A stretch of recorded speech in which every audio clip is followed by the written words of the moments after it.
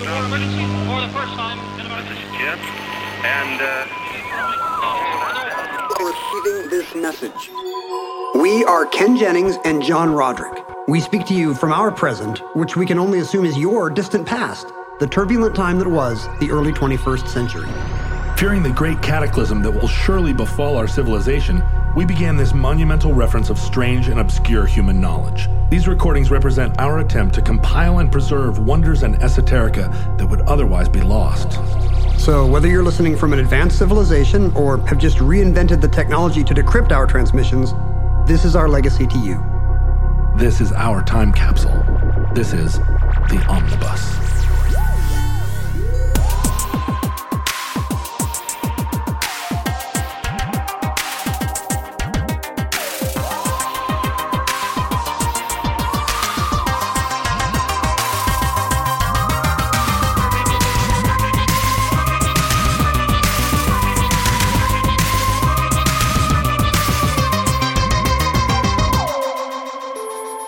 You have accessed Omnibus Addenda, Volume 15.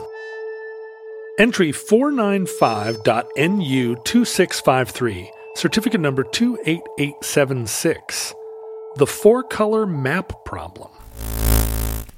Just a quick trip way back in time to this old show. Yeah, this is a year and a half ago. Well, if you listen to last month's Addenda show, we had somebody write in and ask, how many colors do you need to color in a map if there's like political connections between some of the territories? For example, if one is an exclave or enclave of the other. Right. This was a colonial map problem. Yeah, and I had never considered the real world four-color map problem where sometimes, the U.S. and Alaska and Hawaii have to be the same color on the map. Right. Does that sometimes cause a problem? And I suspected that it did, and my intuition was you might need as many colors as there are political territories. And that turns out to be true. We heard from, first of all, Joshua pointed out that this is true on modern maps of Liechtenstein, that the individual, what does Liechtenstein have? Liechtenstein borders Switzerland and Austria. Right, but within it, it has states or provinces or municipalities. I guess there are 11 municipalities into which Liechtenstein is divided, and they have very complicated and not contiguous borders. And as a result, it has been proven that you need 5 different colors to color in a map of Liechtenstein if you get, municipalities matching with their exclaves and enclaves. It's astonishing to me that Liechtenstein would... Sure, because it's the size of... How would you fit even one municipality into Liechtenstein? The largest city has a population of less than 6,000 people. But there you go. Liechtenstein is about, the biggest state, or the municipality is 10 square miles. Oh. So Liechtenstein, all told, is maybe, 40 or 50 square miles. It's the size of a major city. Yeah. Or a regular size U.S. city. It's probably a little bigger than that, actually. I'm not going to look it up. You know what? You know what? And I'm not doing an addenda to this show where somebody writes in and tells me how big Liechtenstein actually is. I've been to Liechtenstein. I know how big it is. Did you go through it?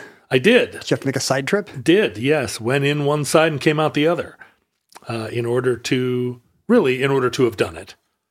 No other reason. That's the reason. A lot of these countries are making their living. Some of these little countries are making their living on basically being a big duty-free store. Yeah. Others are just knowing that people want to cross them off. Liechtenstein was a place that made its money letting you park your ill-gotten gains in their banks. But I think that became less popular among the, if the Swiss banks didn't have enough discretion for you, you'd go to the Liechtensteinian banks. Well, it's for hipsters. Yeah. You don't want to have a bank in Zurich. That's what everybody does. Right. But in Vaduz. And Jesse wrote in to say that, yes, my intuition is correct. You could need as many colors as there are political entities. Really? And here's how you have to imagine a degenerate case where every single country has a little enclave inside every other country. Right. Like an embassy. Sure. Right? Assume a world where every country has an embassy inside of every other. And if you actually did, well, first of all, that's not true. Like I'm sure Mozambique does not actually have an embassy in Brunei or whatever, Guyana. But let's imagine a world where every country does have a little extraterritorial embassy in every other, and that a map maker wants to get so precise that he will make that little dot of pink. Right. You would need as many colors as there are nations on Earth, because obviously that's more than 200, right? It'd be around 200. Each country would need to have its own color that would be different than all the little dots scattered around in its embassy row. Wow, it would be like a Sherwin-Williams it would. Like chip book. You'd be getting away from real colors and you'd be more into coastal fog. Right. Well, now you're just naming colors that are in a J. Crew catalog. Entry 330.JB1810. Certificate number 36728.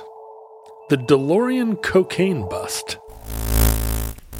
This is another addendum to an addendum, or what are we going to call those? Meta-addenda? Addenda squared. Addendum? Addendum. In the last show, we mentioned that legislation passed in 2015 was actually going to allow auto manufacturers in the U.S. to sell assembled kit cars. Yeah. Right? Right. Which means there's a bunch of DeLorean parts sitting around. Right. Hopefully with much better engines. And DeLorean wants to start selling them again, which this new law would allow them to do with a lot of loopholes. You've got to be an actual manufacturer that existed at the time. You can only sell 300 a year or so.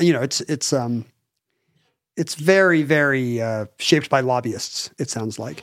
And we mentioned that this was new and coming. And Scott wrote in just last week to explain why nothing had changed. Because even though this legislation passed in 2015, it was actually held up by approvals in the NHTSA, the National Highway Traffic Safety Administration, or similar. Sure. Apparently, they had dragged their feet throughout the last year of the Obama administration and the entire Trump era.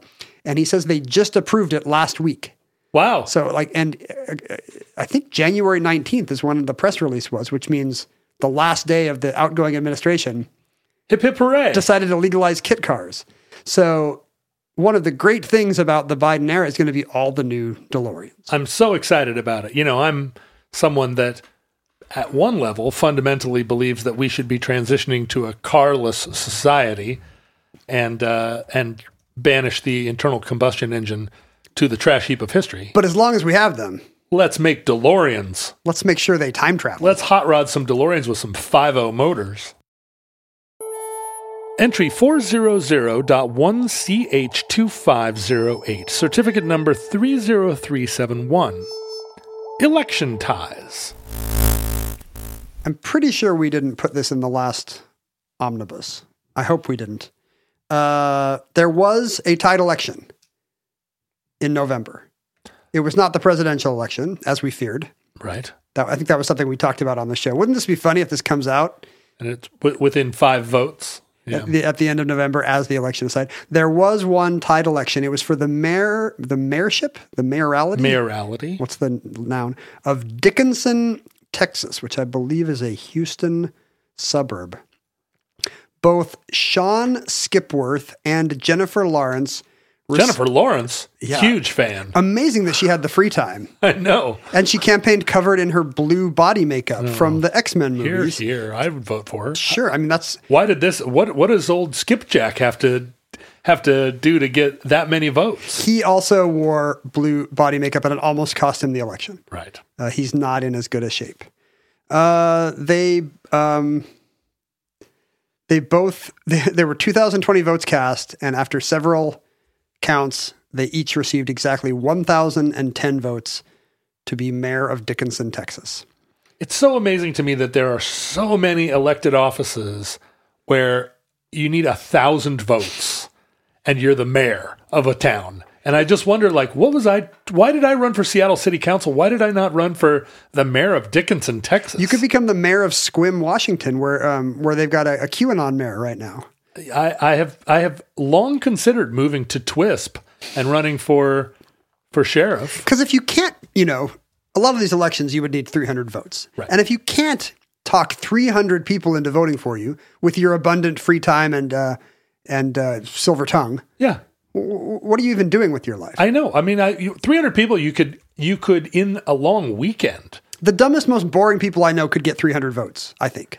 It just means that people, and a lot of these towns, I think, don't get mayors. I think that's why this QAnon guy actually is running Squim, is because there were no mayoral candidates, so just somebody from the city council got elevated. Right. And, everybody should be mayor, honestly. Everyone should be mayor at one point or another. In this case, both could not be mayor, and the local law allowed for a random choice, as often happens. What, really? It's just the roll of the dice? It did not specify the method. So they decided to draw ping pong balls with, 2 ping pong balls with names Sharpied. Oh, I'm so grateful that it was ping pong balls. Out of a hat.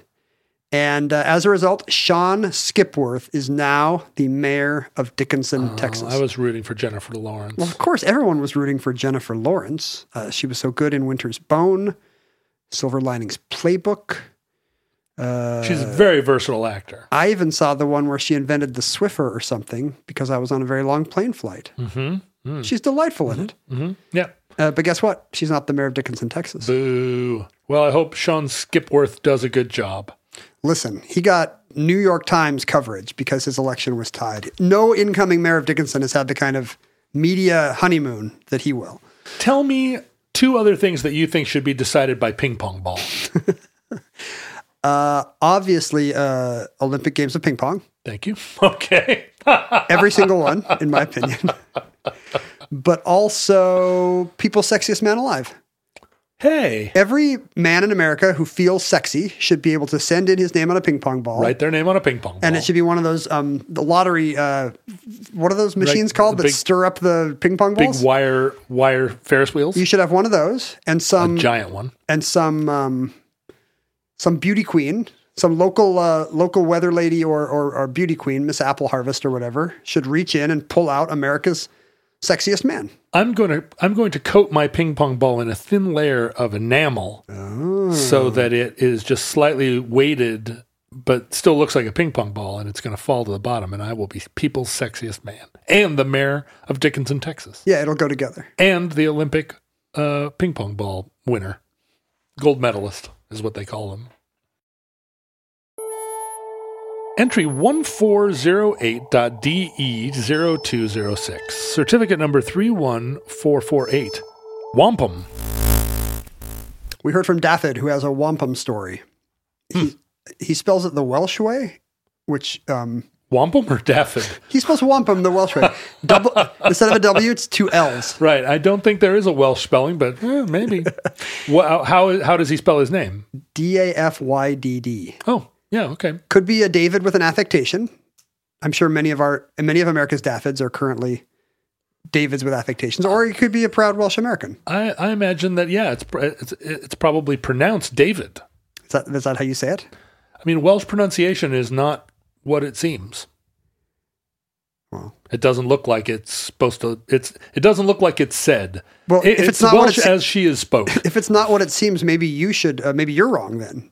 You thought it was David, but it's not what it seems. It's actually Daffod. Right. Okay. Or interesting.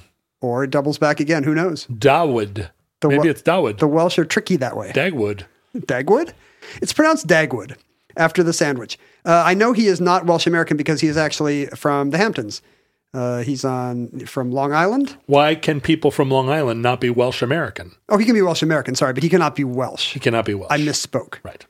I know many Welsh Americans, including I'm sitting with one right now, and two out of 2 people on this podcast are Welsh Americans, right? And neither of us are named like Llewellyn or something weird. No, but my family name was not Roderick until 1742, when it was anglicized by our colonial masters. That's still a long time ago. Before that, it had like 11 H's in it.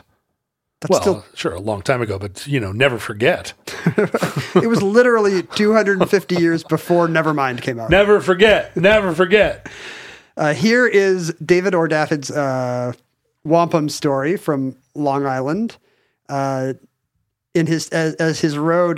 Clamshell Avenue goes through his town, it descends to a creek and then empties into 3 Mile Harbor. And along the slopes, as Clamshell Avenue lowers towards the waves, it was the source of the name of the avenue. Piles and piles of clamshells. It's a midden. Whitened by the sun. Yes, what we would call we have oyster and mussel middens here in the Northwest, right? But each of these had a small hole drilled through the middle because it was the dumping ground for the local wampum industry. Although I don't know why they're dumping them. They're not still currency. It was the Montaukett Indians. After they took the good part away, the rest of it was garbage, I guess. But isn't the good part the shell? What do you take out of it? Well, if there was a hole drilled in it, they must have taken the good colored. I see. The hole it became the wampum. Yeah. Okay, this makes sense. I thought the whole shell was the wampum and the hole was for stringing it or something. No, they must have felt like they drilled out the good color, the best color. Yeah. And those clamshells had lain there for just hundreds of years. They'd been there for centuries. And, every time you drive down Clamshell Avenue in his town heading to the beach, I guess his dad would always point out the clamshells and say, there they are, perhaps in a Welsh accent. There they are. There they are, look you. He said he went back last year and the clamshells are now no longer visible, but it's only because the area is overgrown with but they're still there. Presumably under the briar, there are still piles of 300-year-old wampum leavings. But he was not interested in crawling through the tick-infested undergrowth to get to them. Such a dad thing to say every year when you drive over the wampum middens. But are you like me? Do you find yourself doing it? That you always just say the same thing in the car when you go by the same thing? And what is the urge? Is it because we saw our dads do it and we'll be damned if we're not going to make others suffer? Have I told you this story? My dad picked me up from the airport in Anchorage one time, and we were driving home, and he kind of took the long way, and we're driving down Fireweed Avenue, and as we pass my old elementary school, North Star Elementary, I'm in my 30s at this point. My dad points out the window and goes, "That's where you went to elementary school." Like he's doing the read the street signs thing. But he's telling you a place that you would know better than him. Yeah, that's where you went to elementary school. No, thanks. Thanks for the tour. Entry 1357.IS4031. Certificate numbers 20800. Ultra running. We continue to get notes on ultra running from ultra runners. So many. It feels like Omnibus attracts ultra runners. No, I just think that people with that kind of hobby like to tell other people they have that kind of hobby. Oh, that's right. Like if you're at a party, how do you know there's a fireman there? Because I'll be sure and tell you.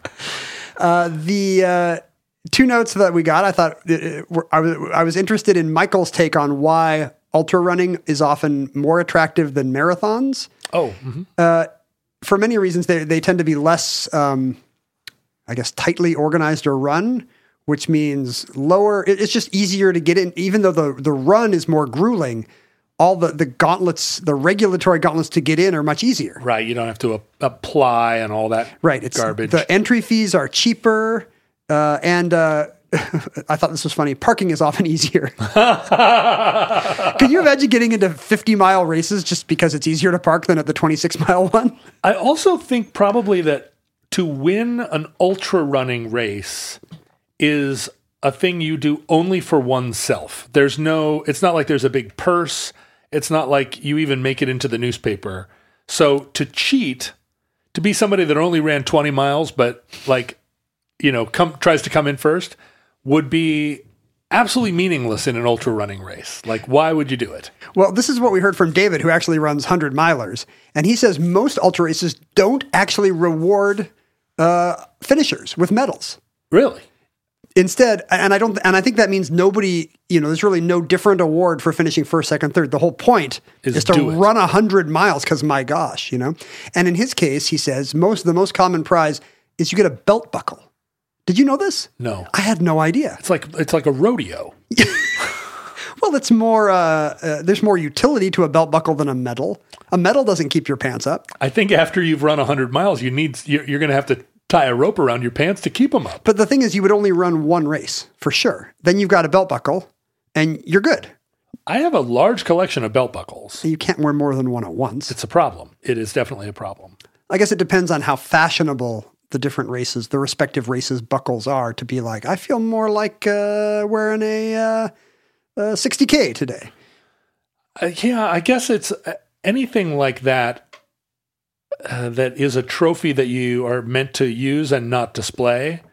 After you have two of them, it's no longer... If you had one Ultra Runner belt buckle, you wore it all the time. But if you have three of them, it's not a thing you're going to switch in and out, right? You're not going to be like, yeah, today I feel like the Susanville race is like how I want to go to the IRA or the REI, not the IRA. I'm going to my IRA meeting. I mean, honestly, once I have two pairs of shoes in the same niche or two jackets in the same niche, I will generally just wear the favorite one. You seem like someone who would, once he got a favorite pair of shoes, might buy a second identical pair of shoes. I have done that as well. I tried to do it as recently as last month, and Nike does not make my running shoes anymore. I had to buy the nearest equivalent, and that, as a dad who just wants to buy the same thing again, that really hurt. I have a really good pillow that I got from IKEA, and when I went to get it again, they stopped making it, and there are entire websites devoted to people super mad that IKEA stopped making this one particular pillow. You got to get one to rock and one to stock. Entry 351.AC2830. Certificate number 25380. Dingbat Apartments. Briefly in that, kind of the opposite of the topic of that entry, we mentioned deeply functionalist architecture. Mm-hmm. And I can't remember how it came up, but we talked about Philip Johnson's glass house. Yes. That he built out in the woods of, New Canaan, Connecticut, I think. There's a glass house over yonder. And we speculated as to some of the downsides of living in a glass house. I mean, you can't, proverbially, there's something you can't do. Can't listen to that, you can throw Billy Joel record. You can throw ping pong balls. Right. And you'll be fine. You'll be fine. You can even shoot them out of a ping pong ball gun. But we wondered where the bathroom and where the water heater are in a fully glass house. Got to be in the middle, right? The core. And we were doing a bit. We did not expect an answer. However, we heard from Amanda, an art history student, who was, when she was living in Boston and had to travel to Pittsburgh for a wedding, decided to stop in and see the glass house. And she sent a picture of the glass house, which includes the large brick cylinder in the middle. You're correct. It does have a core. A large brick cylinder in the middle that has both the bathroom and the chimney. These are the only non-glass surfaces in the house. Both the bathroom and the chimney. Do you think they're in the same room? Like you go in the brick cylinder and then it's just a round wallless room that has a chimney in the middle and a toilet at the edge? Probably in the dead of winter when your single pane glass house cannot be heated above 50 degrees. Do you think he slept in there? You go sleep in the bathtub. He actually sent, Philip Johnson did not always sleep in his house. Amanda sent a picture of the brick house across the courtyard from the glass house. He lives in a glass house. Well, why don't you send me these pictures? Why am I not seeing them? I can send them to you. Fine. I want to see these. Look, imagine a house that's not glass, okay, but made of bricks. I can do it. I'm doing it now. He finished the brick house first, and it actually contains all the, the support systems, the heating and the HVAC, all the utility stuff you would need for both houses. But they would be unsightly if placed in the glass house. So what? They're across the way. He pumps it over? I guess, yeah. Maybe the hot water heater is there, and I like that brick cylinder. It's also got a fireplace, a wood burning fireplace. Yes, but I don't see where you put your toilet in there. On the other side. It's on the back. So this little square brick, completely windowless house? Maybe the toilet is in the fireplace. You cannot both have a fire and use the restroom. Oh, I see. Yeah. So this brick house over yonder, it looks like a power station. It looks like a little place, like a municipal. Which is kind of funny. You can have the house of the future, but only if you have enough land to also have a bunker. Put all your infrastructure in your bunker across the way. Right. And the brick house came in handy because Philip Johnson built them in the late 40s and was gay. Mm-hmm. And did not want to have gentlemen callers in a glass house. Oh, at so they met him in the brick house? Yeah, the brick house was for For exactly. Entry 1332.PR2502. Certificate number 39453. B. Traven. An entry about the many different identities of the author of The Treasure of the Sierra Madre. Yes. And research in the early, I think maybe in the late 20th century, connected B. Traven to an Otto Feige, a German academic and political activist who disappeared right around the time that an actor named Rhett Marut popped up. And then Rhett Marut disappeared just in time for B. Traven to pop up. Mm-hmm. And it's now pretty certain that both are the same. But a reader named Olaf wrote in to say that the German version of Wikipedia, not yet translated into English apparently, has links to better and more recent research. Tell us more. I guess just like their cars, the Germans have better engineered Wikipedia than we do as well. They certainly would want us to think so. It turns out that in 2008, a German scholar named Jan Christoph Hauschild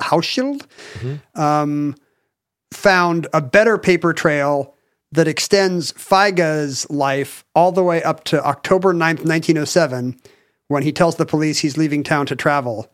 And Hauschild was able to bring Rhett Marut back to November 8th, 1907, so less than a month thereafter, at which he pops up in his first stage production. Oh, how exciting. So we now have less than a month dividing Otto Feige's disappearance with the appearance of the actor Rhett Marut. And we asked in the episode if Rhett Marut seemed like a reasonable Germanic name of any kind. Olaf says, to him it sounds Romanian, but in Hauschild's research, he claims that it's an anagram for the German for Ratet Rum, which would mean guess around. So it could be a little secret message. Wow. I wonder if there is anyone out there. Here's the thing about stuff like this.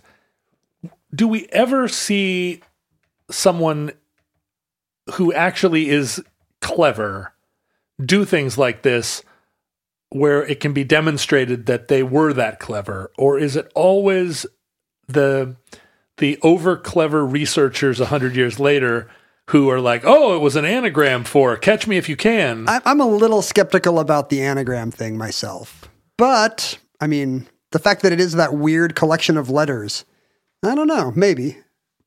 All the, as we were saying in an episode that hasn't aired yet and won't for months. So definitely a reference we want to make right now and talk about at length. When some old man comes out and says like, oh, I was the one that married Mata Hari, you never have some old man come out and say, actually, my name has been an anagram for, you'll never guess, for the last 60 years. Yeah, the various people who could be the kissing nurse in Times Square. I will only believe somebody whose name anagrams to kissing nurse in Times Square. Right. She spent the intervening 50 years as Quentin something something just to make it more fun for us. It does make me wonder what other secrets of the universe are found on German Wikipedia. Oh, I bet German Wikipedia is a wonderland. I'm going to learn German just so I can find all the original research that should be stripped out of those articles. I often find myself on Wikipedia pages where I'm like, this was written by a German. I absolutely know for a fact it's written in English, but by a German with 98% like English fluency. You can just tell. I do feel, we in the English-speaking world have this amazing privilege of pretty much having everything at our fingertips. The world is our oyster midden. Yes. And yet, the other day I was reading the English Wikipedia article on the Slavonic underworld and was fascinated by what I was reading and wanted to know more, only to find that all of the scrupulously cited references had never been translated from the original Polish. Right. I'm going to have to learn Polish if I want to know more about the Slavonic underworld. Oh, you didn't let Google Translate do the hard work for you? Well, I'd have to do the heavy lifting. I'd also have to fly to Warsaw and get copies of the books and then feed them into Google Translate. Right. Yeah, I guess you're right. Machine translation will help there. That's my number one least favorite thing is going to some citation on Google and and it links to an academic paper where you have to subscribe to Nexus Lexus or whatever to be able to read it. Especially if it's from an American public university where my tax dollars help pay for the research. But no. University of Michigan Press, damn you. Also, Jesse in that episode, I think the Jesse who helped us out with Liechtenstein was a bit pedantic here. I guess we said that the IWW was the International Workers of the World. And as a moment's thought will reveal, that's a bit redundant. Oh, right. International Workers. The I is actually, I think, industrial. Industrial Workers of the World. The Wobblies are the Industrial Workers of the World. My dad would be so disappointed in me. Was he a wobbly? He was wobbly adjacent. My dad was a Pinkerton. He could beat up your dad. We also heard from Terry, a big fan of the movie of Treasure of the Sierra Madre, is annoyed that you haven't seen it, and probably even more annoyed that I didn't love it last time I watched it on TCM. Yeah. He wanted me to know about all the great cameos in the movie. The part of, I don't know, some American being annoying in town is Director Ronald Reagan. Director John Huston, actually. Oh, right. He makes cameos periodically. Well, he's very good in Chinatown. Yeah. But in his own movies, he appears as well. Yeah, I think he's in the beginning of Maltese Falcon as well. The part of one of the treasure hunters is an actor named Bruce Bennett. And in fact, that was a late attempt by actor Herman Brix to get out of typecasting. He was actually a Olympic shot put medalist who had been a decathlete and a track and field star and a football star here at the University of Washington. Oh, yeah. Tacoma native. Circa mid-20s. Okay. So you probably remember cheering for the 1926 Rose Bowl winning Huskies. Absolutely. The old pigskin. Just kidding. The Huskies lost by 1 point to Alabama. Boo. Boo. Weird that the Huskies were playing Alabama. Yeah, the Rose Bowl was apparently a little different in 1926. First of all, it's weird that the Huskies were in it all. Anyway, he's a silver medalist in the shot put who, in the manner of all broad-shouldered white athletes of that time, went on to play Tarzan. Sure, of course, Tarzan, I was going to say. But he got typecast as Tarzan and wanted to get out. And this was not something that we've ever seen typecast actors of our time, William Shatner or your Roger Moore try. He just changed his name to Bruce Bennett and reappeared Otto Feiga style as a conventional Hollywood actor. And it worked? It appears to have worked. I mean, he never made another movie as popular as Treasure of the Sierra Madre. But, Dark Passage is a really solid Bogart movie. Oh, he's in Mildred Pierce. Of all the things that I wouldn't mind being typecast as, Tarzan, right? That's pretty good typecasting. So you think that, but then poor Sean Connery, typecast as the coolest character in fiction, wants to play Zardoz. All he wanted was to wear like a Borat bathing suit and play Zardoz. The other great cameo, this is the best cameo in Treasure of the Sierra Madre. There's a young Mexican boy at one point, played by notable non-Mexican boy and future murderer Robert Blake. Oh, really? Of Beretta fame. Yeah, he was a child actor. I knew that. Not that he was in Treasure of the Sierra Madre, but I knew he was a child actor. I remember when Robert Blake was, a contemporary TV star. One thing I miss about having cable is just not seeing random old movies on TCM and sticking around, Yeah.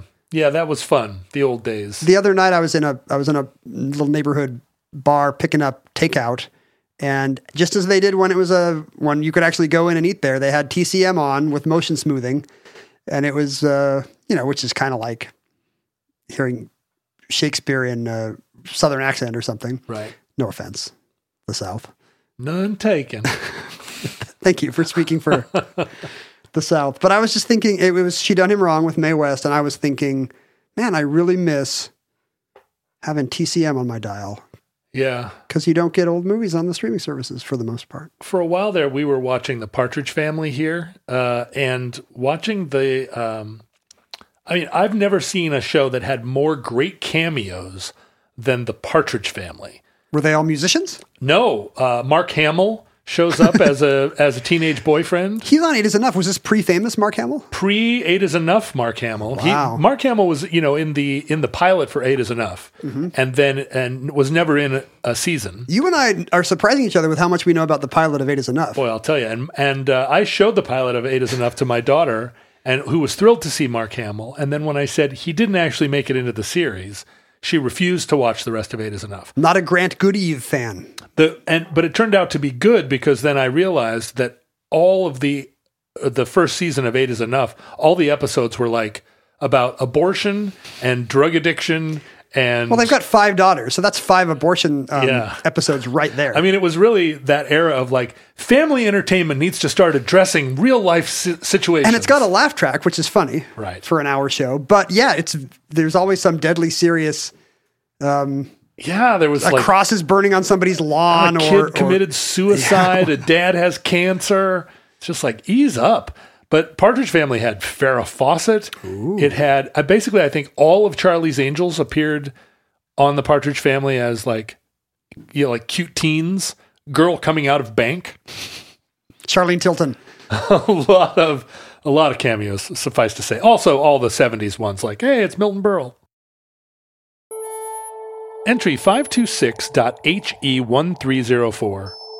Certificate number 39859. Carlo Gesualdo. Or Gesualdo. What did we decide? Probably Gesualdo. Carlo Gesualdo. Yeah, it would be like... Gesualdo. Giacomo.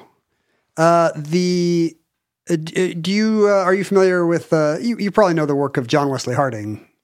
Not the 19th century one, the indie musician. Wesley Stace and I are quite close, in fact. Oh, interesting. I've stayed in his home many times, and we've toured together.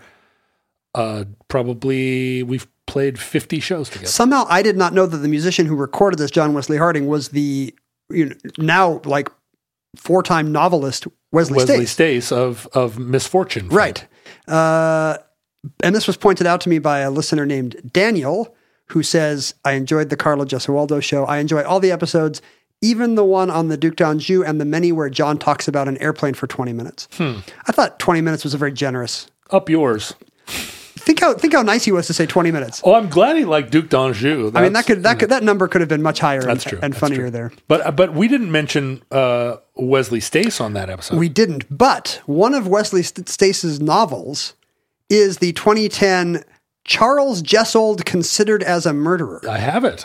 In my library. So this is great. So Charles Jessold, as a moment's thought will reveal, is an anglicized version of Carlo Gesualdo.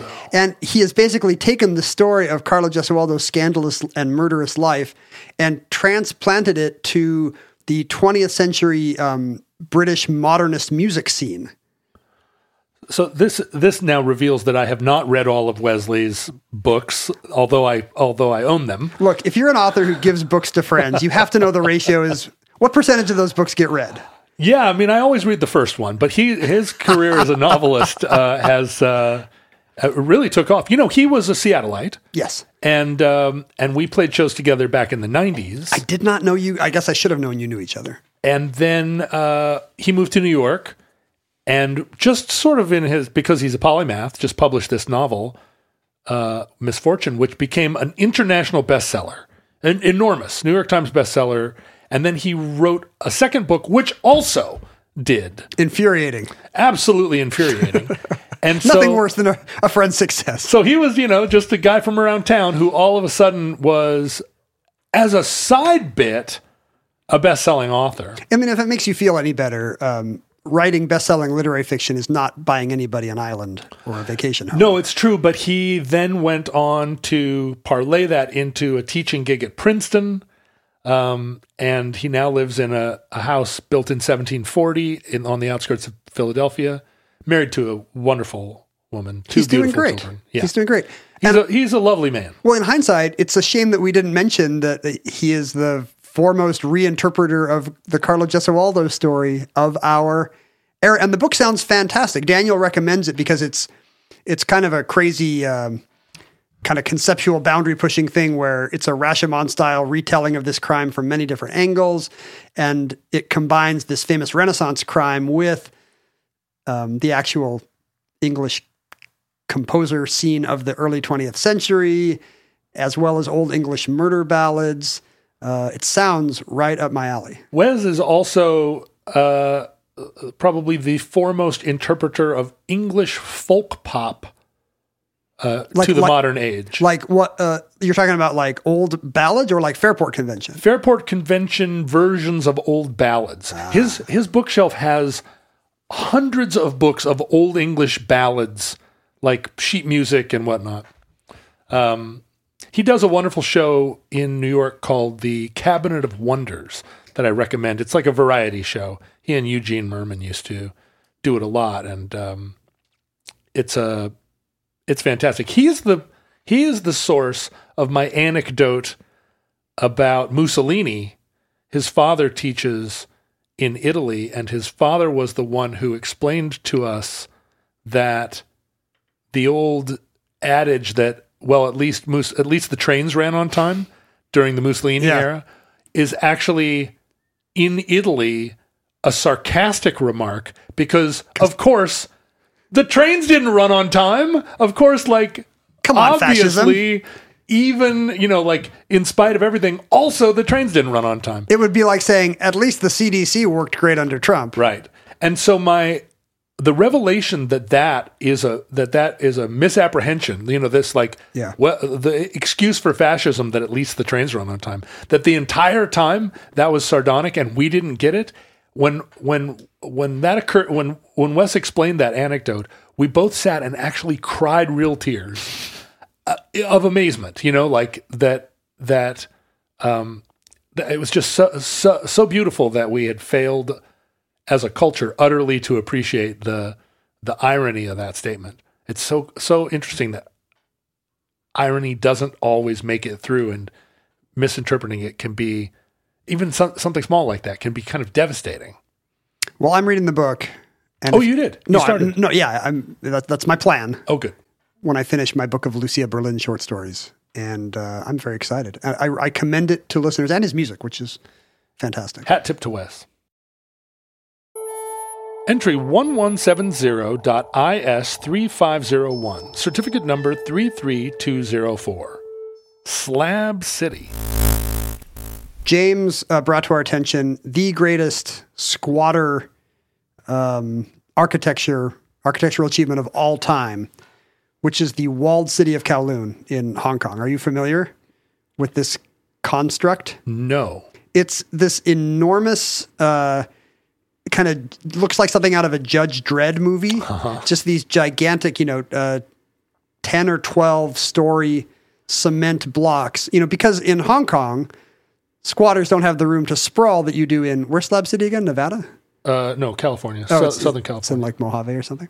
Did you even listen to that show? No. Were you even on that show? No, I'm always there. I was nodding attentively. Slab City's down by Coachella. Right. Why did I think it was Nevada?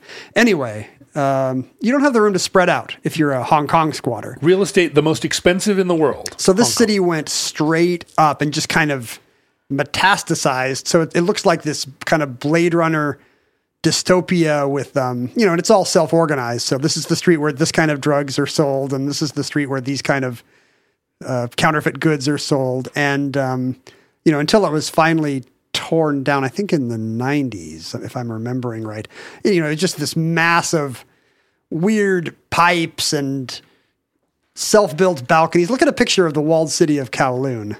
They're not subject to earthquakes there? No. No, not so much. Should we do an episode on the walled city of Kowloon? I have thought about it before because I just love the look of it.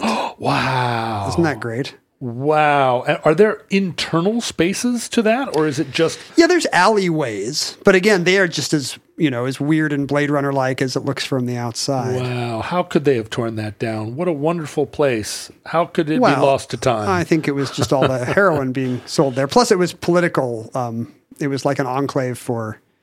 the rebellion? Yeah, basically it was a little bit of China in the middle of British territory when it was operating. So is it? So was there a Chinese Robert Moses that replaced it with with a freeway? I'm actually not sure what's there now. We'll have to find out when we do the show on it. But I really love it. I keep thinking, something like this. You look at it and you're like, okay, does that look like a favela, or does that look like a really forward-thinking Scandinavian architect. Exactly. It's the kind of thing, there's certain things even in America where it's been observed that it's only a province of the very rich or the very poor. Right. I don't have an example right now, but lots of fashion choices, for example, or if you look at having eight cars at your house. Right. If you look at Scandinavian public housing, it often has this sort of like, it's very organic. It's just like 600 people all built a house on top of one another.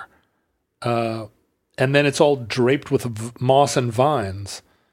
Oh, I'm sorry that this doesn't exist because now I can't visit it. I think it's a park now. Yeah. What a bummer. Who needs a park? You know what we need is more slums. More weird squatter complexes. Yeah. Oh, look, there's a picture of the park. Looks like a nice park. Entry 1409.NH0109. Certificate number 24737. The war before this one. The entry was nominally about how World War I and World War II got their name, but it became kind of a free-form fantasia on how wars were named in general. What, an omnibus? An omnibus episode? So odd. Became a free-form fantasia? And also about kind of a jazz blues exposition in front of a festival crowd about how wars get considered as unitary or not. For example, a listener named Michael wrote in to point out that even now there are already starting to be historical references of the 20th century as one big war, beginning with the assassination of Archduke Ferdinand in 1914 and ending with the Berlin Wall coming down in 1989, because you really can't separate out the two wars with Germany from the fallout from that leading straight into the Cold War. So you got one big war from 1914 to 1990. And if this is already starting now in 2021. I mean, you've started referencing all of the 20th century as one giant war recently. So something, within the last few months, you've started to just kind of make a sweeping reference to, beginning with the Spanish-American War and ending with Grenada. The CHOP here in Seattle. Does this strike you as just apathy on my part? Like I no longer care enough to think about individual wars? No, I love the idea. If you think about, I read a book about the 30 Years' War, what seems like 30 years ago now, and realizing that the 30 Years' War was half a dozen little wars. Sure. And the 100 Years' War wasn't even related to one. Right. There were like 20 years of peace in the middle. Yeah. It's not a 100 Years' War. But then realizing sure, of course, World War I and World War II are contiguous, right? That 20 years of peace wasn't really peaceful. It seems long to people of that generation or us, their kids, but no. But what's nice about the eternal war on terror is that they were very specific at the beginning. Like, this war has no end. No, we were not naming the enemy in the name of it. We're not naming a date. We're not going to pin it to any particular geography. There is no possible way to win it. You can only lose it. Terror, a thing that famously governments have been great at eradicating. So, we have entered, we're now 25 years into the great, or 30 years into the Great War on Terror. I like the truth in advertising. Yeah, it's going to be a 300-year-long war, and, the mission accomplished banner actually meant we did it. We set off endless war. Yeah. We started it up. And we, cheers. On behalf of Boeing and Raytheon, we have begun our long march. Well, there's a strain of fundamentalist religion, which is big on considering all these wars one big war, because that ties in with apocalyptic thinking about the future. Right. We're now living in the state of endless war prophesied anciently. And that's where I'm coming from for sure. Yeah. Well, and you want to imagine yourself in the end times. It's very complimentary. Endless war as an inevitable consequence of global megacapitalism, right? The two things need one another. Nothing stimulates industrial production like endless war. Right, and consumption too. Because the problem with a war that ends is you might wind up with warehouses full of extra tanks and gas masks. Well, that's what we saw. World War II ended, and we had a wonderful bloom of consumption. But then malaise set in. And how do you combat malaise? Another war. Brian wrote in to say, I'd never heard this. There's in one historical convention, you consider the English Civil War, the American Revolution, and the American Civil War as the first, second, and third English civil wars. Not so much because of any kind of continuity of government, obviously, but because they are of the same character. Each pits a cavalier royalist side. You know, think about the loyalists in the Revolution or the moneyed planters in the American Civil War against kind of a dour Puritan Roundhead side. A mercantile. Yeah, the New England Yankee traders and Congregationalists. Right. And in the Second War, it was literally, the abolitionists were literally their dour New England descendants. Right. So there you go. That's an interesting... The Third English Civil War. Yes. Speaking of the Civil War, Michael wrote in. Go on. You talked about... I'm enjoying this very much. You're interested already. You told the story about your teacher who loved talking about how the Civil War was brother against brother. Yes. So Michael suggested a possible 1980s era origin. To this brother against brother quote? Yes. Do you remember the Time Life Books TV commercials for their Civil War series? Yes. So the very first volume, the one you would get free if you wrote in, was called Brother Against Brother. Call now. Relive this crucial moment in history and see how a country where brother fought brother found the strength to become one again. Hi, I'm Janet at Time Life Books. Call now and you receive your first book, Brother Against Brother, for 10 days free. So what year was that? Let me see. Judging by Janet's hair, her overly hairsprayed hair as she awaits our call at 1-800-228-8288 or whatever it was. Let's see. Between 83 and 87. So it's pre-Ken Burns. Yeah. And it's so pre-Ken Burns that the commercials have to explain to the listener that the Civil War was actually a pretty big deal. Oh, really? Yeah, here's how they start. They imagine, what if the Civil... Beep. Here's how they start. They imagine, what if the Civil War began today and our modern Reagan-era Congress was torn by secessionist thinking. Imagine that. Wouldn't it be hard to imagine? Yeah. You watch it today and it's supposed to be kind of a silly, what if the South Carolina delegation was... Sure, what if Strom Thurmond was what if they were openly white nationalists and wanted to walk out and kind of were always fantasizing about which side had the guns? Because that was a funny fantasy in the mid-'80s. Yeah. Thank you for your order, and be sure to look for your free gift. Would you like to receive a free gift too? I'll be right back to show you how. Imagine if today 11 states decided to break away. Imagine if 11 states decided to break away. So they show all these guys in suits and ties, in like 80s era suits and ties. Alabama secede. And they began to pledge allegiance to a new flag. Louisiana secede. So it's yeah, right. At the time, there's some bemused gavel banging Tip O'Neill type or something who can't imagine that Alabama and Louisiana are. God, can you imagine how naive we were? It seems very ominous to watch this Time Life Books commercial today.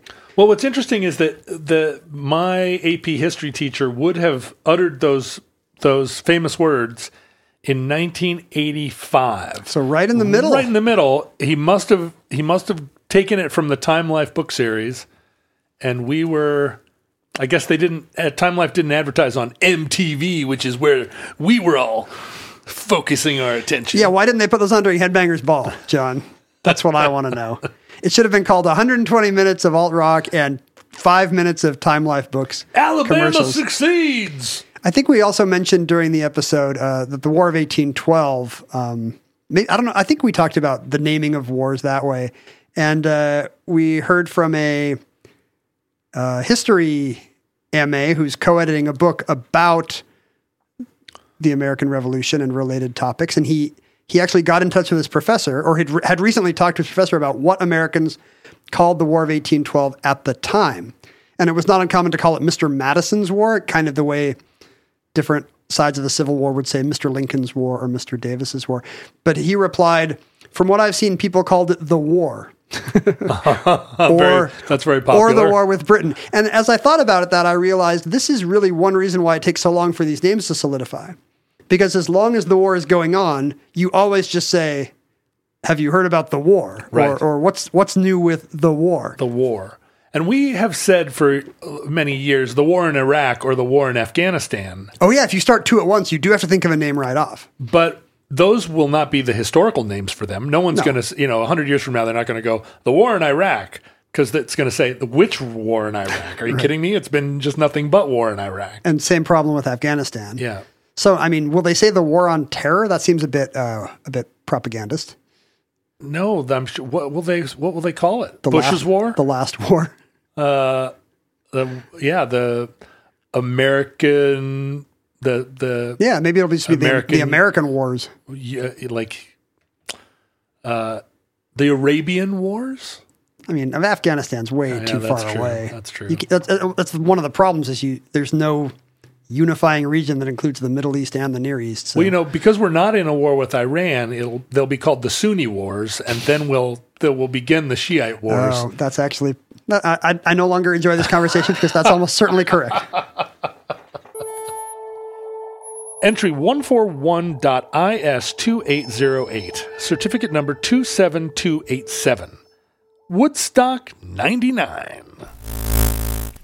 Heard a lot about Woodstock 99. A lot of futurelings seem to be in the sweet spot, they thought. Age-wise. People who wanted us to do more 90s material they're just bathing in it like the water is showering down on them in Mad Max. I got into a couple of, not quite arguments, but people who are younger than us who want to say that they are cusp Gen Xers or old millennials, saying that in 99, the only people going to Woodstock 99 were Gen Xers because millennials who would have been in their teens or late teens, early 20s couldn't have afforded the tickets. And I was saying, who do you think goes to music festivals? People in their 30s? No, that's like rich 18-year-olds go. Yes. If you go to Bumbershoot today, that is all you will see is 16-year-olds teens and with rich parents. Bellevue halter top girls whose parents bought $200 tickets. But there at least two people wanted to go back and forth with me about how Limp Bizkit was a Generation X band. And I was like, under no circumstances will I accept this thesis. Somebody stood up for 1999 because we said it was a bad year. Yeah, we said it was like when was it? When was Woodstock? 90? No, 70. Are you talking about? No, when was the disastrous? 99. Woodstock 99. It's right in the title. Oh, was this a different episode where we were dissing 1997? What episode were we? Oh, no, I diss 1997 all the time because I don't believe anything happened in 1997. It's a fake year. Somebody wrote in, I think, to just defend it as the greatest year. Maybe this was on the Facebook page. To defend it as like the greatest year, like a high watermark for so many indie rock bands. And made a pretty persuasive case. Yeah, okay, so indie rock definitely... Best Bell and Sebastian record, best Modest Mouse record, best, he was rattling off. And I don't know, you're going to have your mileage may vary there. Well, so OK Computer came out in 97. Yes, and the best Radiohead record. And that's a high water mark, but I don't know, I'm not so sure that I'm going to go that distance with, I mean, pretty good early indie, but indie kept growing, my friend. Perfect from now on. Yeah, that's a great Built to Spill record, no question. He made a pretty good case, but I can't find the email. Maybe this was a post. So the only thing that happened in 1997 was Northwest Indie Rock and some UK assists. We also made a side reference to I think you mentioned candy bracelets coming back, right? And yeah, we heard from a card carrying candy bracelet wearing TikTok teen, a present teen who listened to the show. What is she doing with her life? who wanted to explain why candy bracelets are back. Back now. Yes. Okay. She explains. I want to know. I want to know. I guess I don't want to. Their name is Indy, and I don't want to gender this person. So their actual first name is Indy. It's short for India, apparently. Oh, okay. But signed as Indy, and Indy said, Indy credits it to, first of all, the resurgence of scene culture, where different X-core aesthetics coming back to Tumblr. Is there an MDMA connection to? Yeah, this? I would assume so. Yeah. Emo, My Chemical Romance getting back together at the same time. And India says cosplay started to get big on TikTok, and the way to distinguish yourself as a cosplayer was to have a very distinctive style, and candy bracelets really lent themselves to a personal brand like that. And there's actually a very specific cosplay scene, the feral cosplay scene, known for its, India tells us, flashy makeup and candy bracelets all the way up the arm. Oh yeah, that's great until you start sweating and all that candy turns to syrup. Of course, this is both these spaces are huge for just as a safe haven for different LGBTQ teen communities, and so again, this kind of unconventional gender expression that you might associate with a candy bracelet. Basically, if this is actually a TikTok teen writing this is actually more coherent than anything we've ever said on the show. Yeah, obviously. I feel like Indy should now have a podcast. I'm looking at 1997, and from what I can tell, the biggest thing in music in 1997 was the Spice Girls around the world. The only other things that stand out are... But this was an indie rock fan saying, look, I Can Hear the Heart Beating is my favorite Yo La Tengo record. Dig Me Out is my favorite Slayer Kitty record. Yeah. Bright in the Corner, well, nobody's favorite Pavement record is Bright in the Corners. No. But either or, pretty hard to beat. Okay, Computer, pretty hard to beat. Either or is an amazing record. I mean, so you can see the case for 1997 from an alt-rock retrospective point of view. Another side reference in that show, we joked about how Area 52 would be one better than Area 51. And? Lance pointed out that Area 52 is actually a real place in rural Nevada, secretive nuclear missile test range operated by, apparently we mentioned it on the White Trains show because it's operated by Sandia National Labs for nuclear missile reasons. And there's a popular conspiracy theory that Area 51 is to distract all the weirdos from Area 52, from where the actual UFO experiments are going on. Oh, that's so much better. I really hope that Area 53 is where it's really happening. We made a side reference to the fact that Woodstock's 50th anniversary went unobserved, and Bryant and Tim and Melissa were among the people who pointed out that there was supposed to be a Woodstock 50. In, what would that have been, 2019. What happened? It was just a Fire Festival style cluster where, it was announced for outside, it was announced for, Watkins Glen, New York. Right. But then it had to move to, I can't even remember, Maryland? No. Yeah. Meriwether Post Pavilion. Oh, right. Not the record. And Meriwether Post Pavilion could not possibly hold the number of people. And then once they shifted venues, that was within a lot of artists' blackout zones that summer. So the number of artists shrank. Right. And then they lowered it to one day. Then one of the companies that was running it went under, or maybe one of the sponsors went under. A bunch of artists had to, ideally, it was supposed to have all this holdover 1969 lineup, like a Grateful Dead successor band, a Creedence successor band, Santana, David Crosby, John Sebastian. There were going to be a whole lot of, Jefferson Airplanes, the Hot Tuna successor. So there were going to be all these bands with links to 69. And then also the Killers, Imagine Dragons, Halsey, Janelle Monáe, kind of a 2019 festival lineup. But like check all boxes. Creedence Clearwater Revisited was going to be the I don't know real draw. I don't know how you do that. Do you alternate? Is there a stage just for the olds? The one guy from the Lovin' Spoonful that can. I'm sure what you do. Climb a Here's stage. what you do. You put them all early in the day. Right? Right.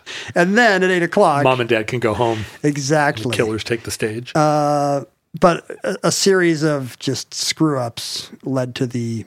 Starting with the whole concept of the thing, of moving it to Maryland. You don't think Woodstock should be in Maryland? The thing is that, it's all these new Woodstocks have such a tenuous connection, but to have it in the great state of Maryland, it feels like there should be, they should have renamed it the Blue Crab Fest or something.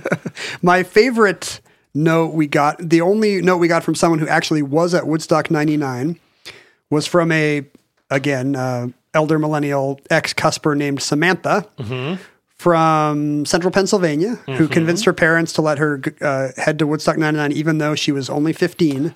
Right. Target audience. And her as you said, her takeaway, I still use that smell as a basis of comparison. And Samantha now works in an OR. So, she says she's used to bone saw, bone dust smell, burning flesh. Cysts exploding. To this day, she will say in the OR, yeah, that does smell bad, but it's nothing compared to the porta potties at Woodstock 99. And that concludes Omnibus Addenda 15. Futurelings, we thank you for your financial pledges that have made this monumental project possible. We hope that access to these important addenda items has validated your decision to support the Omnibus. It is vitally important that you attach these updates to the original recordings you discovered in their proper context, for the convenience of future browsing by your civilization. We hope that our civilization survives long enough for us to provide you with future addenda to the Omnibus.